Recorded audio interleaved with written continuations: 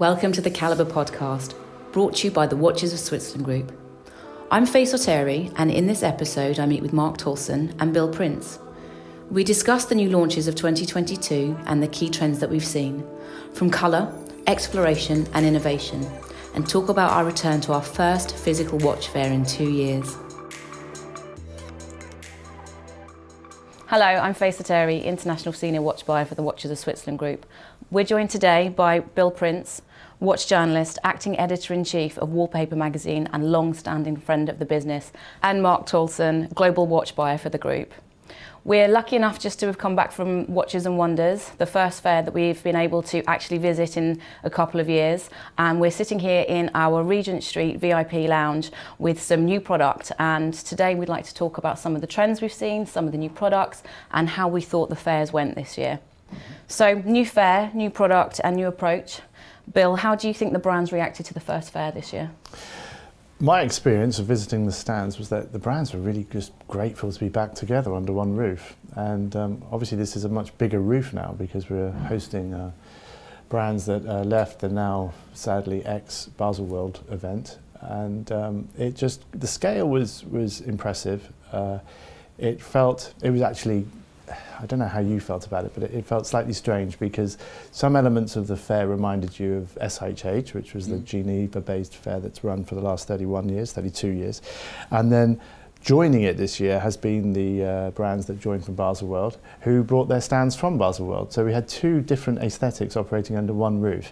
And depending on your vintage and the number of fairs you'd attended, you had this slightly out-of-body experience as you walked between the two elements of the fair, visiting the old Basel in Geneva and then wandering back into what was the old SIHH.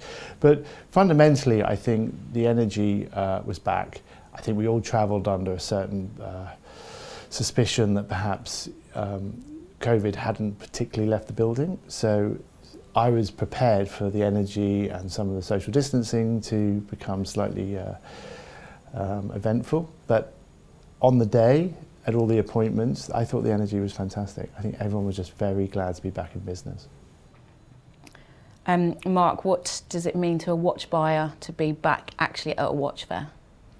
Well, I mean, I'd echo some of, obviously, Bill's comments. I thought it was wonderful to be back at a fair. I thought it was a good marriage between SIHH and Baselworld. And you say the familiarity about the Rolex stand being in a different place, but Geneva's their home. Patek was there; it's their home. So that was a good thing.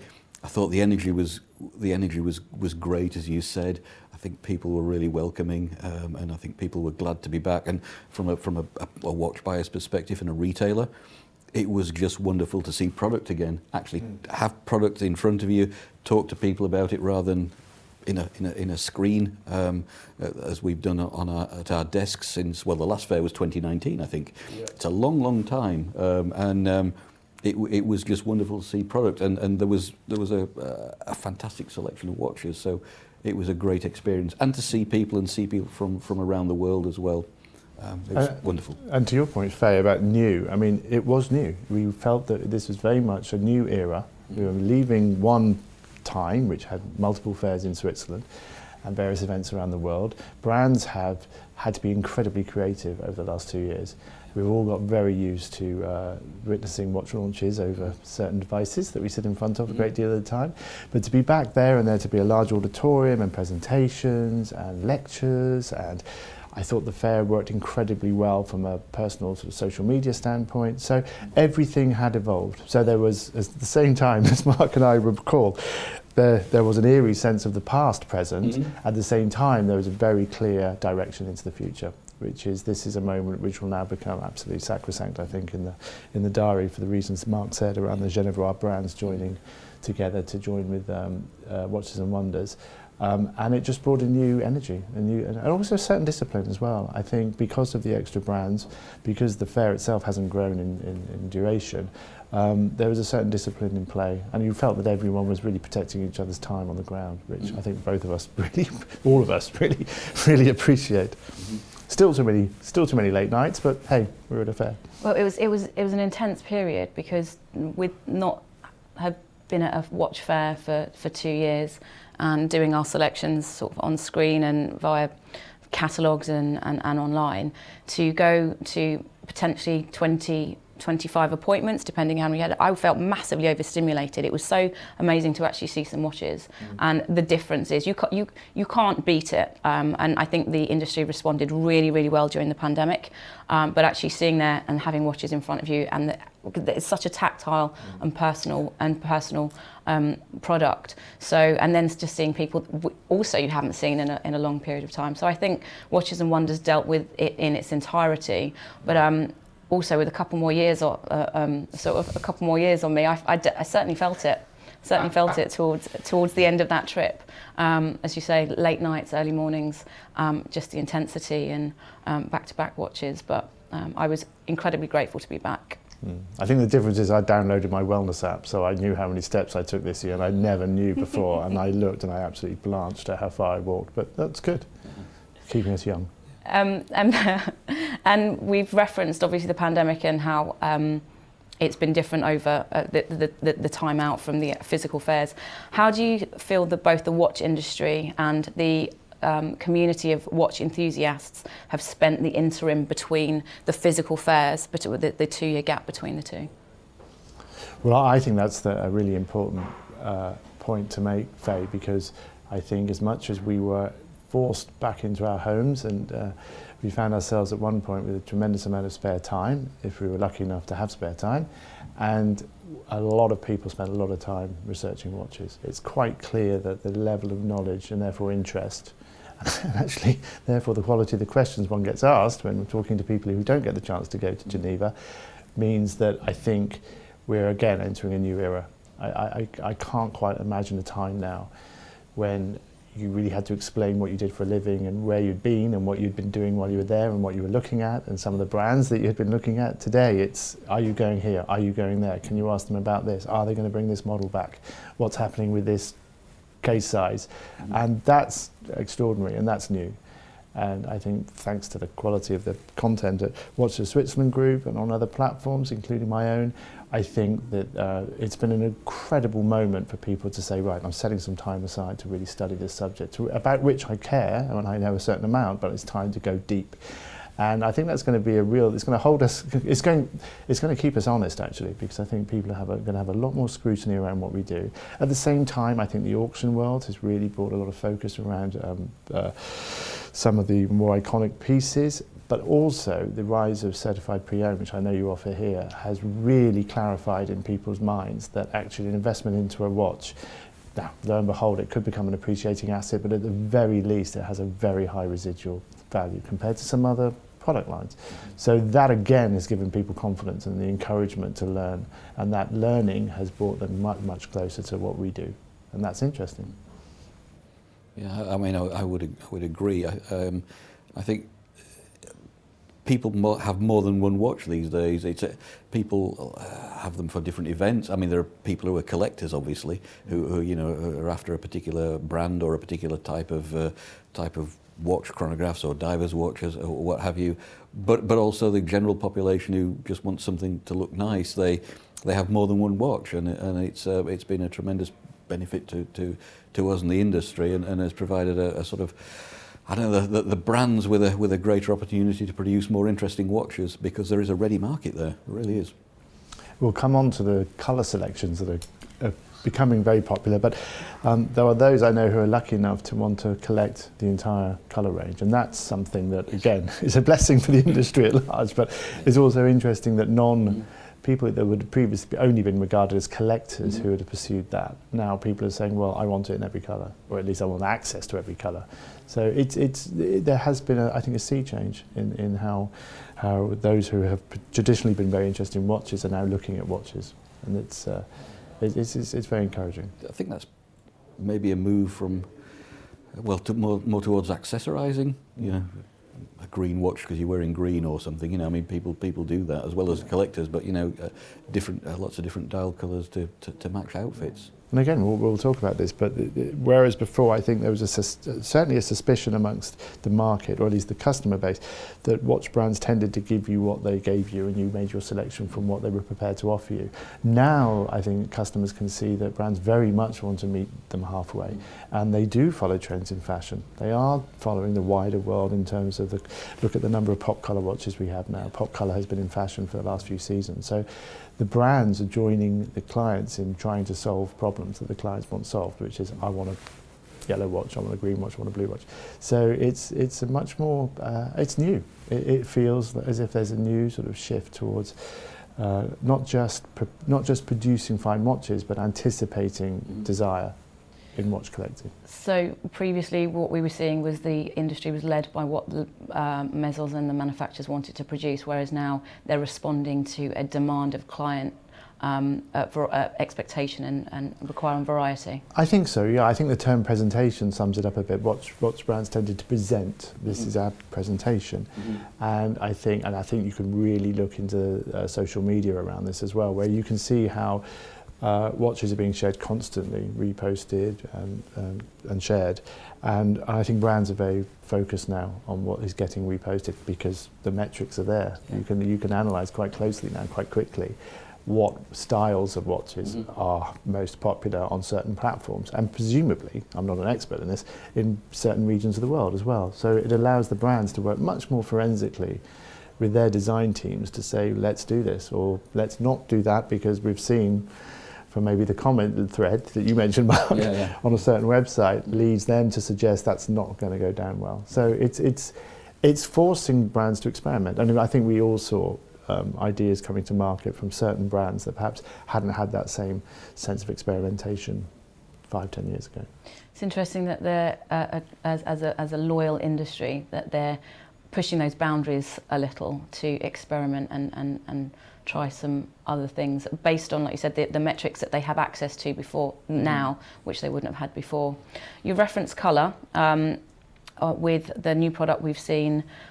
I thought it was a very big trend. It's not a brand new trend for the industry, but should we start with that one, or did you feel that was the most dominant trend of the fair this year and the new product that was launched? Because it wasn't just Watches and Wonders. We've also saw Omega launch products slightly before. Breitling did also. Not all watch brands are present at Watches and Wonders. Sure. However, the novelty selection and launches did start from towards the end of January with some of the LVMH brands, and then followed by Omega 6-8 weeks ago.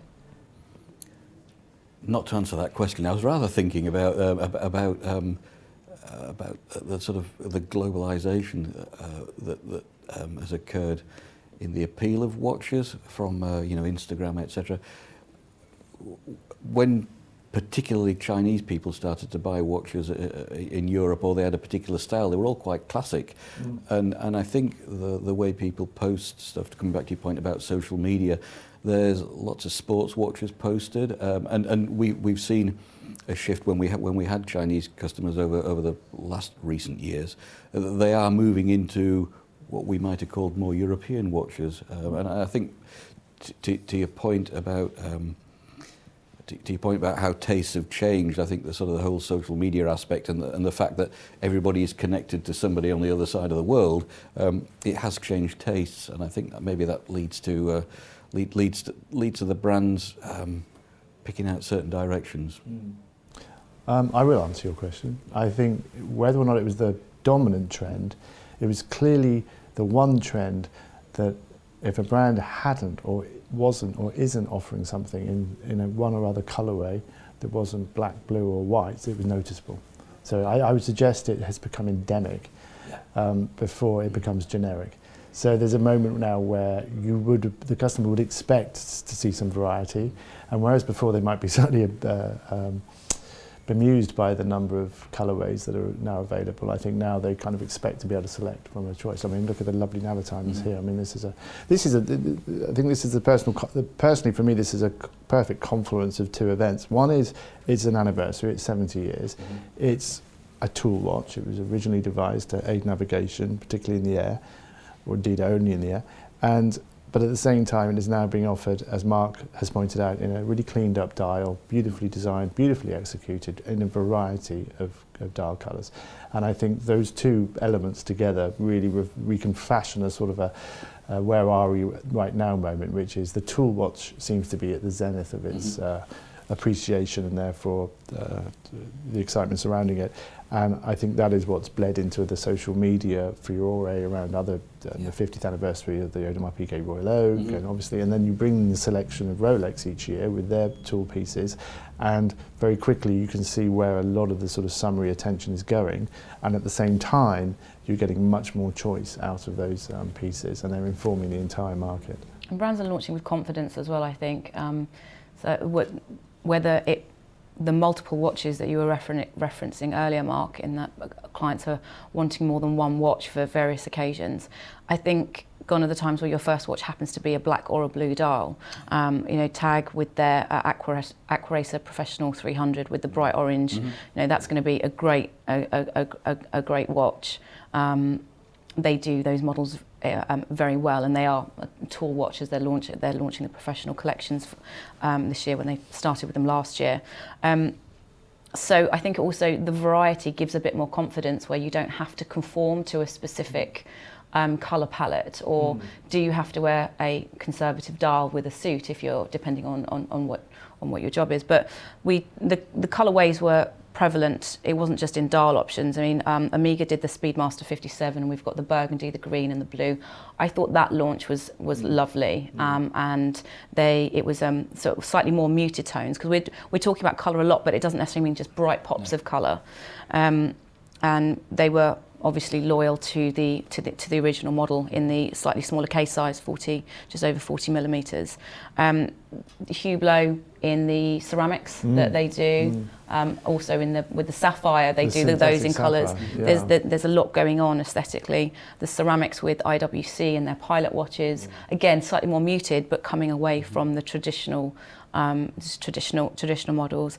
And I thought I was really interesting for me. Colour, we're talking probably more dial lead and materials, but yellow gold in aesthetics making an appearance. No one launching with strength or a wide collection, but most of the key brands were launching a significant watch in yellow gold, whether it was the Yachtmaster from Rolex, whether it was the gold Speedmaster from Omega, the Chinois from Cartier. Cartier played with yellow gold a little bit, and Hublot launched earlier this year. They did the Spirit Classic Fusion chronograph and the Big Bang, all in yellow gold. We're just very familiar with rose gold or white gold in the industry, I think, not many people, but it's interesting that colour is coming at us from a multitude of angles.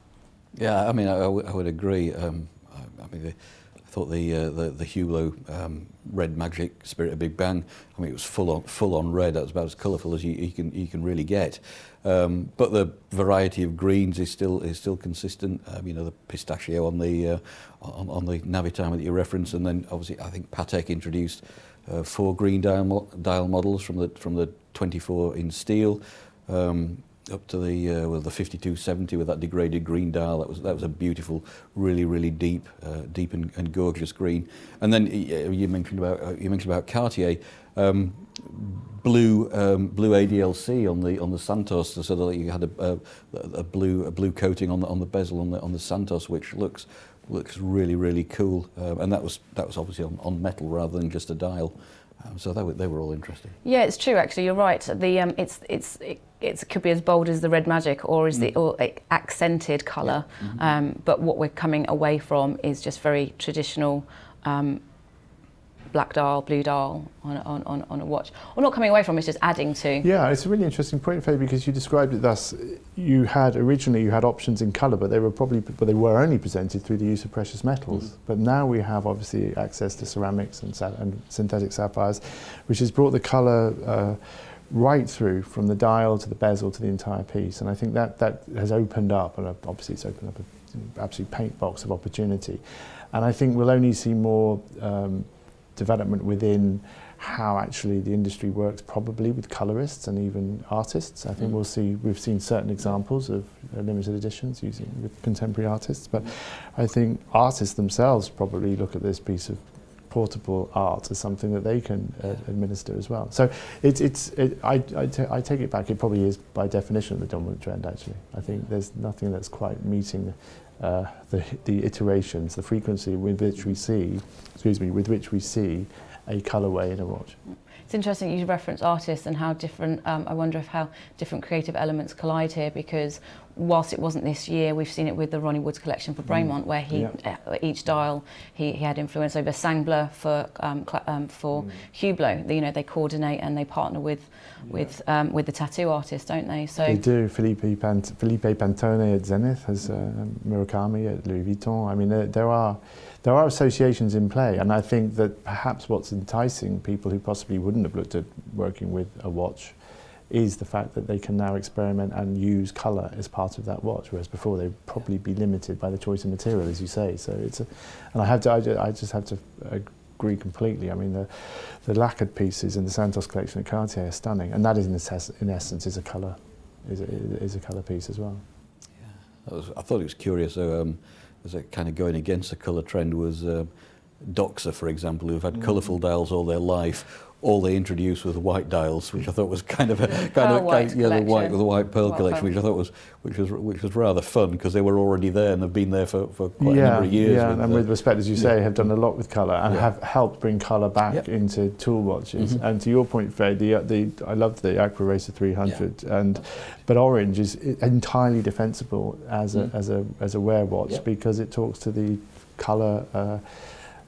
How colour works underwater, and therefore you know this is orange for a reason. It's not orange because somebody chose orange. It works as a tool watch as orange. So it's everything plays into the strength of the authenticity of these pieces, I think, and the legitimacy of the tool, I suppose. Yeah, and there was some element of I suppose vintage colour, we might call it, in terms of sort of the copper dials or the rose gilt dials, as I think Patek called them. Vacheron had something as well, if I recall correctly, with a lovely copper dial. But the Patek, the 5172 chronograph, that was great with the copper dial and a white gold case. Really classic looking piece, and the sort of string shaped hands and the full figure dial. It did have that sort of vintage edge to it. Yeah.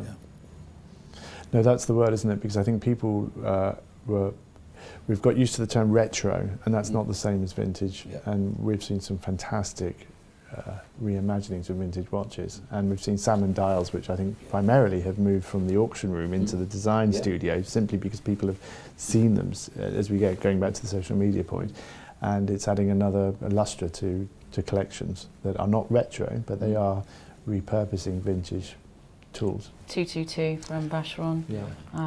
Well, I'm personally have always been a fan of a vintage watch anyway, so that one spoke.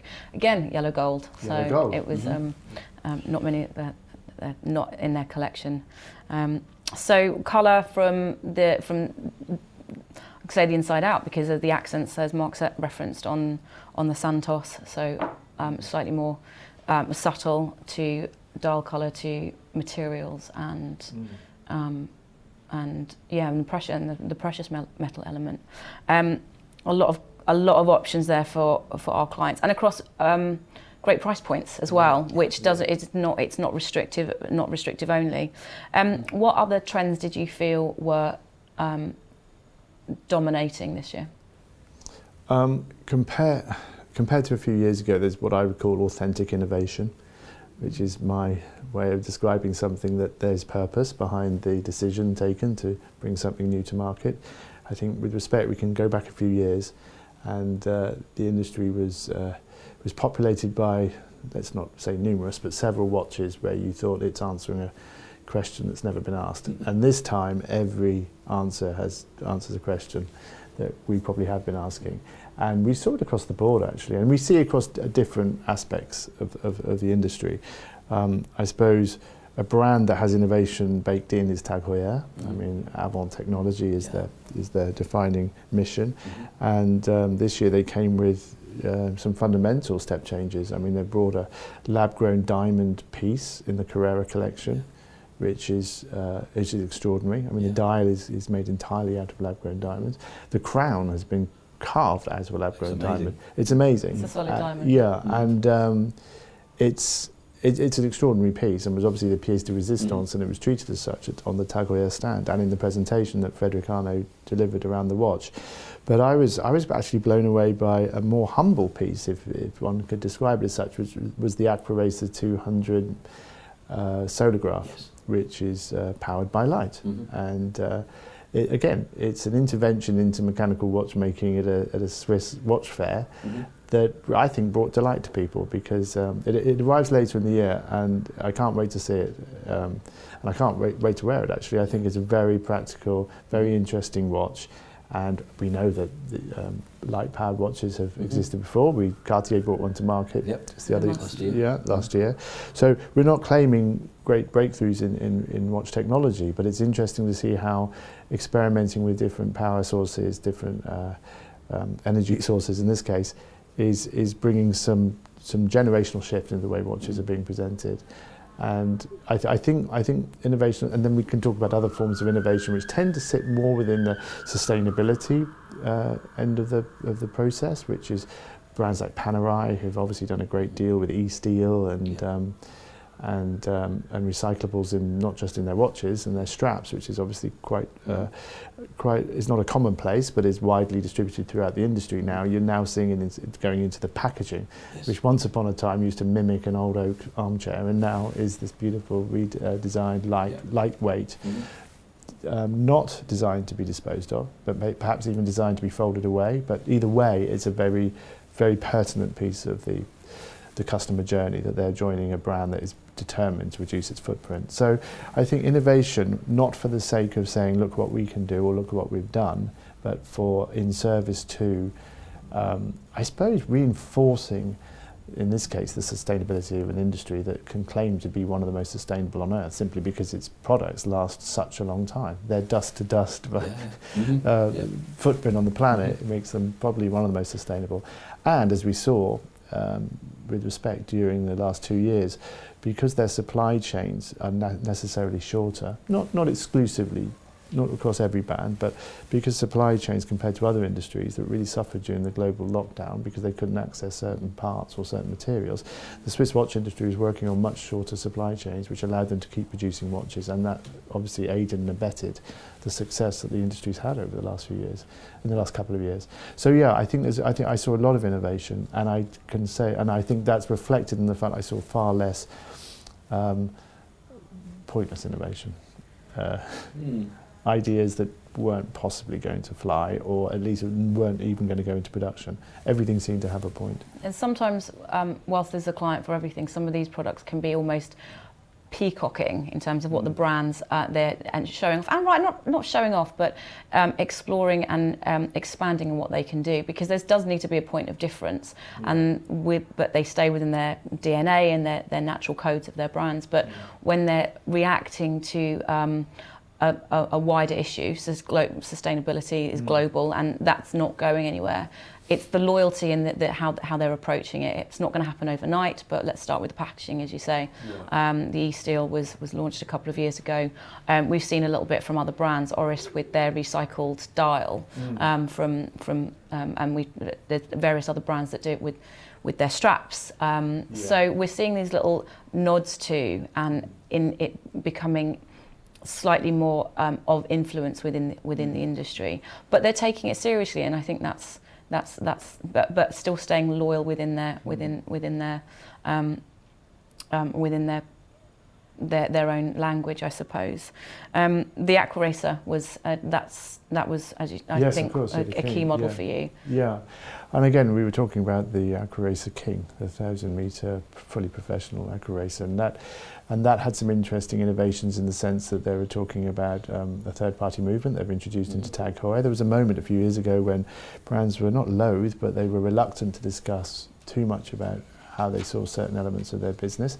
Now it's a much more open-sourced, collaborative affair, and I think that speaks to a generational shift perhaps in some of the people who are involved in the brands, which we may come on and talk about. But to your direct point about innovation, yeah, and innovation doesn't have to be, as I say, the the pursuit of something simply to demark oneself as someone who's innovative. The Cartier, who you may regard as one of the sort of landmark wristwatch manufacturers of the last 100 years, can still be extremely innovative in a purely technical sense. And I think we all were staggered by the Cuisine de Cartier squeezable watch. I think the term squidgy was used when it was presented to me, which is what was a word I've not seen bandied around at any watch fair before.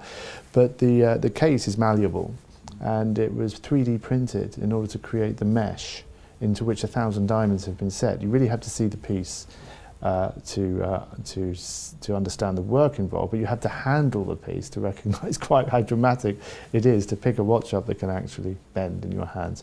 Previously, a watch that bent in your hand was something not to be taken away, but in this case, it was. So I think innovation at every level, almost in every department of the watchmaking world, you are seeing innovation. And because, as I describe it, because of this newfound transparency, you're often seeing this innovation for the very first time, because often it was just hidden away in the incremental improvement that came with mechanical watchmaking, which we perhaps as an industry, perhaps as interested in brands, we would talk about specific technological breakthroughs in terms of balance wheels and hairsprings and certain other devices. But we didn't really telegraph that too much, because it was such an internal conversation around how synthetics were being used in mechanical watchmaking. But now we can talk much more broadly about innovation within watchmaking, and I think the audience are very ready for it. Because to be fair, they've grown up with technology in the first instance, the younger market, and they expect innovation. They expect things to move on. They expect things to change, and the watch industry is really responding to that and saying we can show you something new, without breaking any of the codes that have kept us alive for the last century or so. One of them could be a plasma tourbillon at 400,000 euros, but equally at the other end is that there was the very, very commercial piece that we've already referenced. You've talked about the Cartier Coulson, and I think that ties into the colour, because they did one with diamonds and they did one with a multitude of different colour stones, so having a variety there.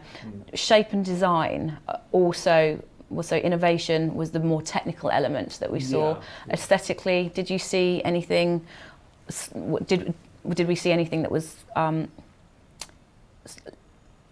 stepped away from the traditional round wristwatch?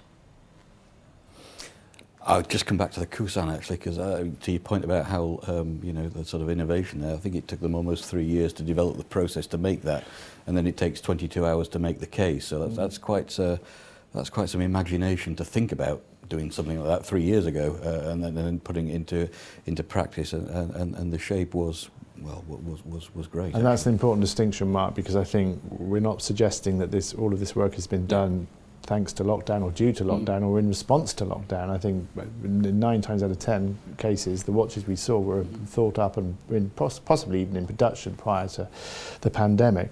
But I think one piece, so it's interesting that perhaps colour was perhaps not an easy win or a quick fix, but with respect, coloured dials can be changed and changed up and down. But for Hublot to bring the square bang to market, that was a genuinely new model. And with respect, we didn't see a huge number of entirely new models from some of the larger brands. And to your point, yes, they had the tonneau case in the spirit of Big Bang. They have the round watches and the Classic Fusion, and now they've added the square. And I think that makes perfect sense. And it talks to the context of shape in watchmaking that I think, to mark your point about how watches gradually became synonymous with something that was generally gold or silvered in steel or white gold and round.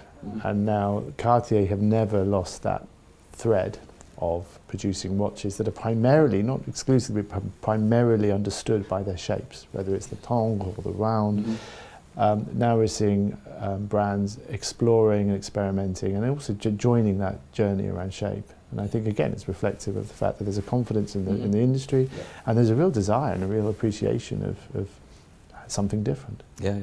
I thought the square bang was great. I mean, it looks like a big bang, but it's square, and it sounds simple when you say it. But there's an awful lot of work gone into making that watch look like it does. It's really cool. It looks like a Hublot as well. They haven't tried something new and come away from it. Almost looks like it's been part of their collection for a while. we didn't see many new families launched. In fact, I think it was the only one where it was a selection across the metals as well. You've got the Black Magic, and then working your way through the metal types. So a few options again for the clients, but they launched a Hublot that wasn't in their collection that looks like a Hublot and gives a point of difference from all the other Hublot models that, because they've got a vast catalogue anyway, but this is...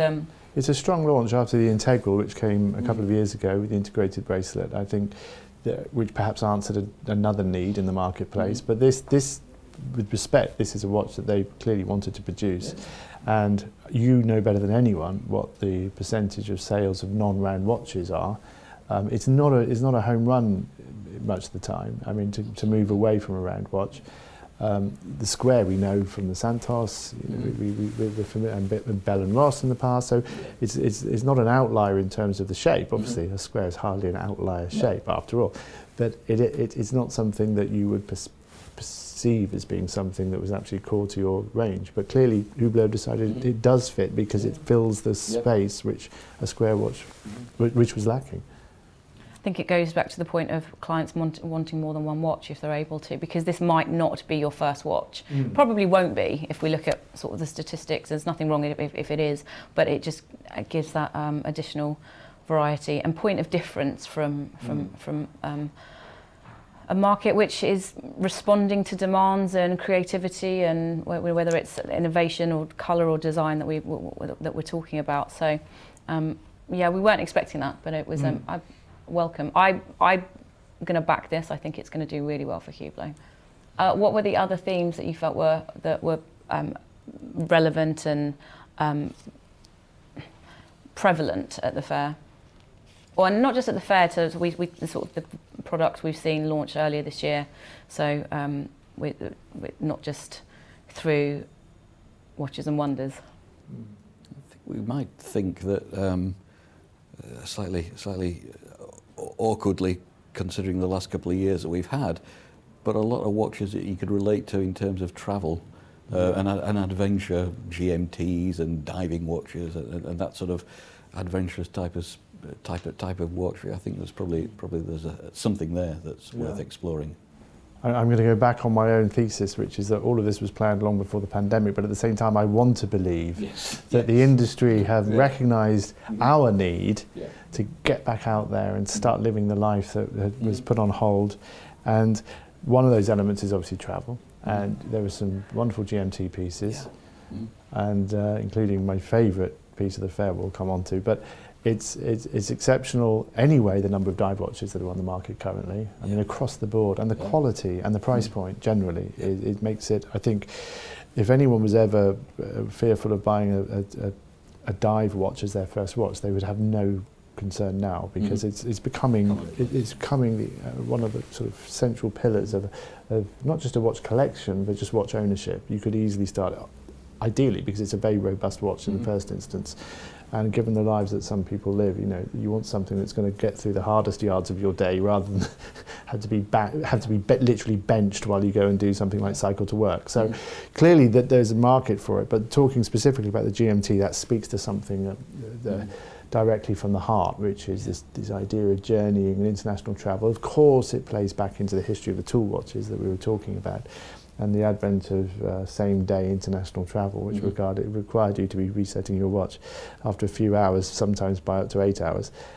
So its purpose is completely enshrined in tool watchmaking, as we will come on to Rolex.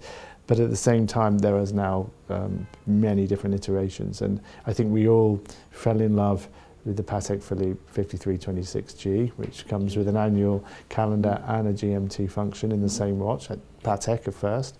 But we were also completely blown away by the design, which is a redesigned Calatrava case with a Clou de Paris side, and the dial, which was, we've been talking about dials a lot, we've been talking about colour a lot, but this is a dial that sort of combined texture, a grained dial as they call it, but also with a deep, dark bitumen charcoal hue, which it was stunning, and it was matched for the purposes of the show on a beautiful sort of safari calf strap, which also talks to this idea that this is a watch to be worn, possibly if based in the UK, a long way from home, should we say that, But no, I was delighted, and we should speak of Tudor's Black Bay Pro. Yeah. I mean, just slightly slipping back to the Patek, you also got a black strap with it as well, so you'd got kind of the you got the to play off that dial. Exactly that. Yeah, and I think they did use the word galvanised in one of the meetings, and it was supposed to call to mind vintage cameras, the kind of dial effect like on an old Leica camera, was what they were saying, which it kind of does. Yes, the finger, either the grip on the lens or possibly even the wrap, the vinyl wrap that would have gone around an old Leica. Yeah. Which again talks to that idea of adventure and vintage. I thought actually I think between that and the Solargraph from Tag Heuer was probably, we'll come on to that, but it was probably my favourite watch of the piece. But other elements, I think what's interesting, what were the other standout moments? And this may be me, or it may be just how much time I spend on social media, but the Rolex launch, unlike 99% of brands, Rolex announced their watches once and once only. Now they announced I think they announced the stellar dialed perpetuals separately, but from memory you had to wait for Baselworld, and Rolex would then show you what they had, and they wouldn't basically show you anything again for a year, and there was no point in asking because you weren't going to know. So social media platforms got fascinated by this and spend half their time saying, what is Rolex going to do this time? And this, what is Rolex going to do this time, has become one of the beats of the watch calendar now. And I like watching the run up to it, and everyone just piles in saying, I hope they bring this back, or I hope they do this, or I hope they don't do that. And obviously last year we saw the Bicolor Explorer, which created a real regard and real interest. And of course this year I think they knocked it out of the park in terms of talking points, didn't they? You got the teaser video as well, like I don't know, a couple of days before, which gave you a bit of a hint, and there was sort of wild speculation then, but it did look like it was going to be a GMT, but nobody expected a left-hander, did they? Left-hander in green, and so that for me it was one of the sort of remarkable moments, and it puts Rolex slightly on the spot now, because each year they will come back, and it feels quaint now, but a Jubilee bracelet on a professional model. I mean, that was something that was top topic. Now it's been much more dramatic. I mean, I suppose the repurposing, if that's the right word, of the Air King. Yes. Out of an oyster case and into the it's the professional line. It's assumed professional status. So it's been given crown guards, it's been given the slab-sided professional case. It's now a fully fledged professional watch. Now, I think that's, again, it's topic A, isn't it, on all of the threads discussing Rolex. It talks to where Air King has been before, and now it talks to where Air King's going next, and that keeps people talking about Rolex. And as you describe it, the left-handed GMT Master, the Destro, as we're now calling it, again, was an unalloyed social media hit. I mean, the people could talk of little else. So that was one of the lifts, I think, of the fair. And I would say with Mark, I think notionally this idea that we are now regarding watches as absolutely essential to not just our everyday lives, but throughout our lives. And we're looking for pieces that really sort of fulfill our dreams for how we wish to spend that time. And quite like what you said earlier, it's quite a romantic notion that the brands, whilst their production and when they start the concept years in advance, it's just worked very well that we've seen a lot of travel and exploration as we've come out of the pandemic. So we'll say that they've led us into that just in a really comfortable way. But obviously these designs would have been happening way before then. But it's quite a romantic notion, isn't it? You know, now you're able to do something. Here you go. Omega, just before the fair, they launched the Seamaster Ultra Deep. So on the theme of exploration, it's not the GMT, but that we were seeing, and also Grand Seiko with their Evolution 9. That was they worked on a few GMTs this year, launched a couple of those. Very nice pieces from Grand Seiko, and that talks back. Your point about Omega Fair talks back to innovation, because we saw the piece initially 3 or 4 years ago after its descent to the deepest part of the ocean, and 20 years ago we'd expect never to see that model again outside of a museum, and now it's on the market. It's commercial collection. And then when you look at what they've done with the 57 collection and brought a hand wound, sleek, 39.5 I mean, that's a stunning watch. So at the same time, and of course we all celebrated its arrival in another form, in another material, in another brand. And I'm talking of the launch of the Speedmaster Swatch collection, Yes. which although not apparent to elements of the watch world that would expect something like that to work the other way round, where perhaps a brand may create a diffusion line. This is a brand taking an icon and placing it into the middle of a watch that sells for a tenth or less than a 20th of the value of the original model. It's impacted on the reputation of neither. It has only enhanced the reputation of both. So we're seeing that, you could argue, is innovation in marketing. I mean, there's been so much. I think people have really. It's not quite that the guardrails are coming down, but people are loosening the laces in their shoes and loosening their belts a little and saying we can experiment. You know, these are brands that we don't have fun with these, but we can experiment with them, and I think that's what's really coming through.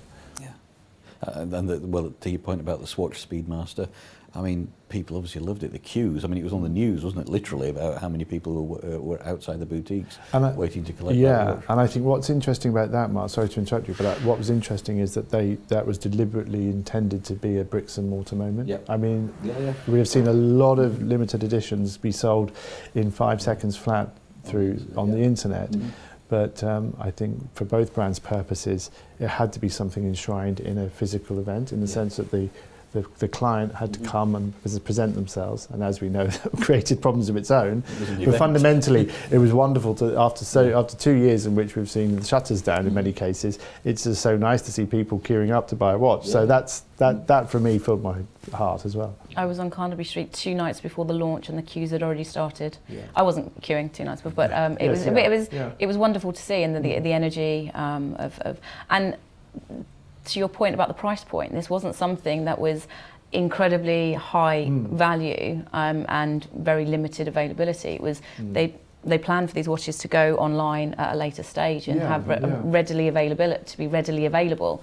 So it was a frenzy that I've not seen. Well, that's a very interesting point, Faye, because normally they are strictly limited, thereby forcing scarcity, forcing aggro, shall we say. But in this case, not aggro, scarcity forcing demand. This is not a limited piece, so that talks to people wanting it and wanting it now, and that's what's changed, and not waiting. I mean, I promised myself we wouldn't talk about waiting lists, but I think fundamentally there are as much as there are some hen's teeth models which come with extraordinary waiting lists as a result, it's broadened people's horizons into perhaps models that they will happily or directly pursue in place of joining a waiting list. And I think with respect we can see certain models that have benefited from that. Absolutely. Do you think though that's the demand of the watches and the availability of those hen's teeth pieces, or are consumers better educated? Definitely the latter. It's not in lieu of. It's I'll have this. It's not I can't have that, so I'll have that. It's I wait for that, but in the meantime I'll wear this, and I have got no problem wearing this, as I had no problem waiting for that. I understand why I have to wait. The demand outstrips supply, forces of nature and industry. However, over here, I still want to wear a nice watch, and I understand much more. I think, with respect, a few years ago, people were much more monomaniacal and say, "I want that one." And and the world's grown up, and the world's learned so much more about watches and brands and watchmaking. I think, with respect, the Chronomaster Sport is the Zenith. Obviously, the El Primero served in the Rolex Daytona. So if that fact wasn't widely known a few years ago, it is relatively well known today. And the Chronomaster Sport arrives in a beautiful case, beautiful finish, beautiful construction with rose gold bicolours this year, and an El Primero movement. I mean, you don't have to make an apology to own a Zenith Chronomaster Sport. Of course you do. You have to wait for one now. Now, exactly, and Zenith is finding itself in the same position that Rolex are in. But so it only talks to this notion, as I said earlier, about the sort of the rising knowledge base that is really feeding the industry with I would suggest good advice, but also sort of demand, proper customer-led demand. And also probably more disposable income, because people weren't travelling in the way they were for the last couple of years, and people have got a few pounds in the bank and think, well, why wait to do something? I'll buy a watch. I think the consumer experience, from what I've heard from other sectors, is that there was a sense that I will do this when I turn this age, when I get that promotion, when I sell my business, when I sell my car and shop it in for something else, you know. And now people just think, don't wait. I think our lives have been touched by so much in the last couple of years that people just say, no, this is something I'm interested in. This, I'm committing this. Yeah, this is what I call permission to buy. I'm giving myself permission to buy. But that aspect of immediacy also comes with its challenges, particularly in our industry. Yeah, I think we were talking about Watches and Wonders, what it meant to particularly the media. I mean, we got so used to the idea that we were being fed information on the day of, that going to a fair, awaiting an appointment at a certain hour to be shown product before which we had no idea what might be there. Now we have pretty much the fair's collections dropped into our email boxes on the first day. So you could argue we don't need, but to your point, Faye, you can't get past meeting the brands, feeling the watches, just weighing the watches, just knowing all. You can't really pick up fine details or indeed quality unless you have the watch in your hand. But the knowledge base that the media has been predicated on the fact we've fed all of this information, and I think that is kind of what's educating people and educating them away from the idea that it's building demand. Definitely, it's creating a moment where, okay, I want it now, and brands have had to get a lot more savvy about when they communicate around product if they aren't able to supply. I can remember going to the fair, as you will well know, where we'd be showing watches that may not even make it into stores for until a year hence, because they hadn't actually ramped up production, nor would they until they'd met you, because they want to know exactly what you're interested in. But that caused problems, but it didn't cause those many problems because there wasn't that instantaneous social media alert to this watch has been made, and when can I have it? When can I have it? I used to tour with a colleague who used to surreptitiously, in some cases, go to Instagram Live. And as we were being shown the pieces, we would always check with the brands first, but you know, he would sit there with his iPhone and I would do the meeting.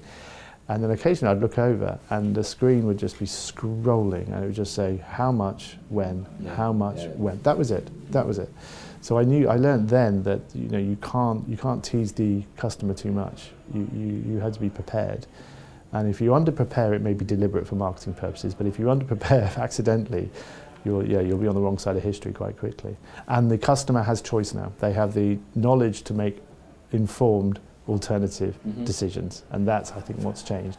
I think one of the things that maybe the lockdown did give us, though, was when we were having product launches throughout the year, and Breitling were particularly good at this, and Tudor, the product was available. Yeah. That whole anchoring your buys to one point in the year, as we did in the olden days, and waiting 6 months a year, 18 months for something to turn up, that did get a little bit fractured, and I think it's to the benefit that Tudor can talk about the launch of the Black Bay Pro, and it was in the stores on the day that the fair opened. So I think that's something that's probably a welcome change, really.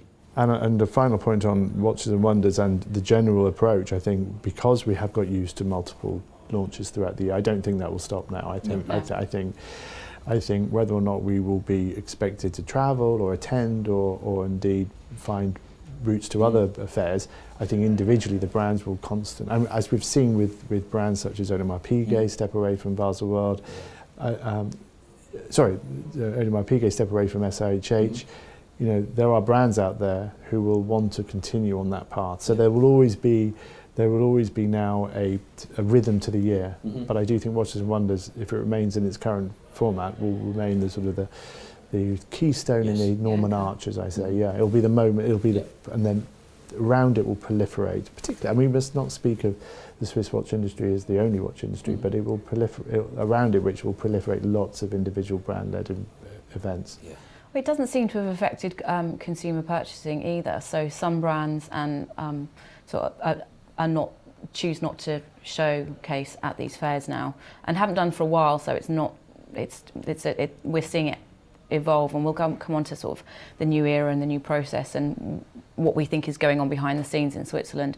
But we're at the end of April, the 1st of April, we were still at the fair, and the Cartier Rondes we've got here were launched this year, and it was quite it's great to be able to see the product launched to your point, Bill. You know, you're watching online or on social media, but it's not coming for another 6 months. There is a lot of product that we've got to wait for, but that continuity throughout the year and the storytelling, I think, is it's interesting how the brands have constantly react and review how they work. It's okay that some brands will only launch once a year, but I think it's great that others, they're not in the same mould. There have been decisions to keep relevant, whether it's with capsule collections or limited editions throughout the year, which we know Breitling are very good at. But it's been interesting to see how they have evolved with it, stayed loyal, moved away, come back. It's fluid. Yeah, fluid. Necessarily so. I think as we described it, I think the industry has had to change because the routes to market are changing clearly, and structurally, I think some of the reasons why brands gathered in Baselworld, where I used to walk through the hall that contained all the machinery that made, in some cases, the machinery that made the machinery that made. Absolutely, so that seems to that heavy industrial side of the business is presumably moved entirely online and is or at least those events are frequented by far fewer people in far fewer numbers. But we're seeing a change at the heart of the industry, and it appears to me, I don't know how you feel about it, it appears to be looking out much more than perhaps it has done in the last 50 years. I think it seems much more of the world as opposed to serving the world. And I think, sorry. Well, I was going to. I think it's probably there's a younger group of people in charge now. I think that maybe that's the direction. You know, the older guard in the who are in charge of the watch houses are retiring, and you've got some fresh blood coming in. Have got a different outlook and a different idea about how things should be. They probably respect the heritage of the brands, but they're willing to kind of tweak things a little bit. So there's a youthful influence that are both you've just used the word respect, so respecting the loyalty and the integrity of where the brands are coming from, but equally recognise that it can't stay. Yeah. It can't stay. Yeah. I think you're absolutely right. I think there's certainly the generation that nursed and protected the Swiss watch industry through the quartz crisis have now, if they've not retired, are very much about to retire, which brings in a generation who, whilst being very aware of and very respectful of what they've been handed, given the work that was done to protect these brands, weren't directly connected at that point. So they come with fresh eyes. And also, with respect, they're coming at a time when technology has not in no way supplanted the need for a watch, but has challenged the need for a watch. And so they're very aware, we are all aware, that this is a product that you buy with your heart as much as your head. And you buy it for many supplementary reasons to simply telling the time. And that brings a different discipline to how watches are designed and sold.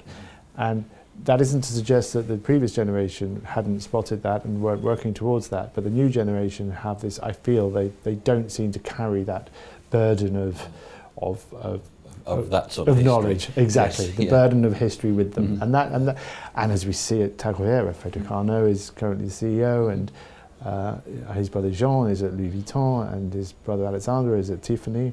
These are very young men, and they are coming with a great purview, given their position as members of the Arnault family, as to what the luxury world looks like and what it could look like and what it should look like, and therefore that's going to have its own impact, I think, on the watch industry.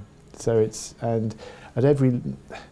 I can't speak for the watchmaking fraternity, which is very local to the regions of Switzerland and beyond where watches are produced, but in terms of the wider business, the marketing business, for instance, you're seeing people join who haven't grown up around the watch industry. So they're bringing in attitudes and skills and ideas from outside into the watch industry, and that will only have one effect, which is to broaden again how the watch industry views itself and how it wishes to be viewed. So we're talking about newness.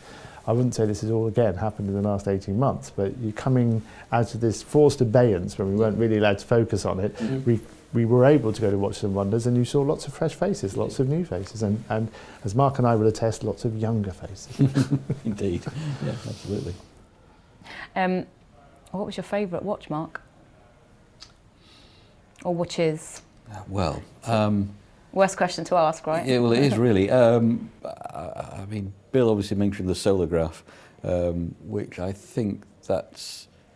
I like the idea that it's a sort of black DLC case. It looks really, really dark. Everything about it looks dark, yet it's got great lume. It's got lume in the carbon fibre bezel, so it looks fantastic at night, and it's powered by light, by the sun, and the technology there is sort of remarkable. Was it sort of I don't know, a full day's sunlight gives it 6 months charge or something, which is remarkable. So that was. From a technology point of view, that was quite something. I love the Black Bay Pro. I thought that was a really, really cool watch. I liked the GMT that they'd done with steel and yellow, coming back to yellow point. So they'd added a bit of yellow gold to the case and bracelet. Probably would come out though on top with the Patek 5172G, the chronograph with the rose gilt dial. That was a killer for me. It was absolutely fantastic. Yeah. We're in danger of agreeing, but we'll agree on the Solargraph because again, and talking to sort of brand values and brand heritage, it's an innovative looking piece. It's youthful. It's well priced. As you say, it's kind of bulletproof from a practical point of view. You can throw it in a drawer and it will restart within minutes. And then on the other end of the spectrum, and this comes back to my sort of fascination with travel generally, but I think the 5326G, the Patek Philippe annual calendar dual time is kind of, if you needed one watch in your life, which heaven forbid we ever would, I think I could get a long way with that one. Perhaps we should do Desert Island watches, because I think Mark has run the 4 down already, and I think we could carry on. I mean, I think the Cartier piece is not just the Cuisine de Cartier squidgy piece, but also I love the Santos collection. I thought the lacquered pieces were just remarkable, and I thought they were incredibly well priced. Good value. Very good value.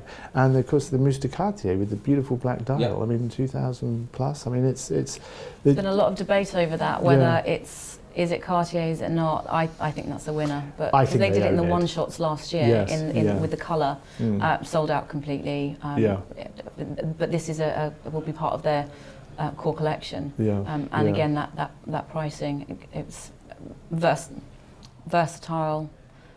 And there wasn't anything about that watch I disliked. The simplicity of it was beautiful as well. No, I think there were probably half a dozen watches I'd have been very happy to leave the stands with, but was refused. Faye, what was your piece of the fair? Cartier Chinois. I'm really taken with yellow gold this year. Maybe it's because we haven't seen it for a while, or I'm also sort of showing my age in terms of how long we've been in the industry. It's cyclical. We see cycles of quite a lot of product. Yellow gold hasn't been massive over recent years. Rose gold has been very prevalent, and rightly so. It's not to dismiss anything that any brand does, but I was very taken with that. I like a vintage watch anyway. Liked the additional models for Zenith, the Chronomaster Sport in the steel and rose and the rose gold. Great watch, legitimacy of the movement. Just coming into its own. I think I like the story of it as much as I like the watch. And Tag, I've always liked the Monacos, and they've got a few great limited editions. The Golf, the Dark Lord, and Night Driver. Cool. And there was a beautiful Carrera chronograph with a cherry coloured dial. And it's one I keep coming back to, which surprised me, because there are certain brands that I will naturally lean to, or I've got a natural interest in, or just in terms of what we do workload wise. But I was very taken with that. I suppose if we're talking story of the fair, which was my favourite story, I think possibly the Bulgari Octo Finissimo story, 10 years old, 8 world records, fantastic follow through on what was a bold step into ultra thin watchmaking, and then to top it with the Ultra this year, the world's thinnest, 1.8 millimetre. But the story for me was Fabrizio, its designer, earliest sketches for the original Octo being reproduced on the dial, which, coming back to design, innovation in the sense that there's not many hand-scribed dials. There's been hand-tooled dials, but not many that contain the hand-scribe.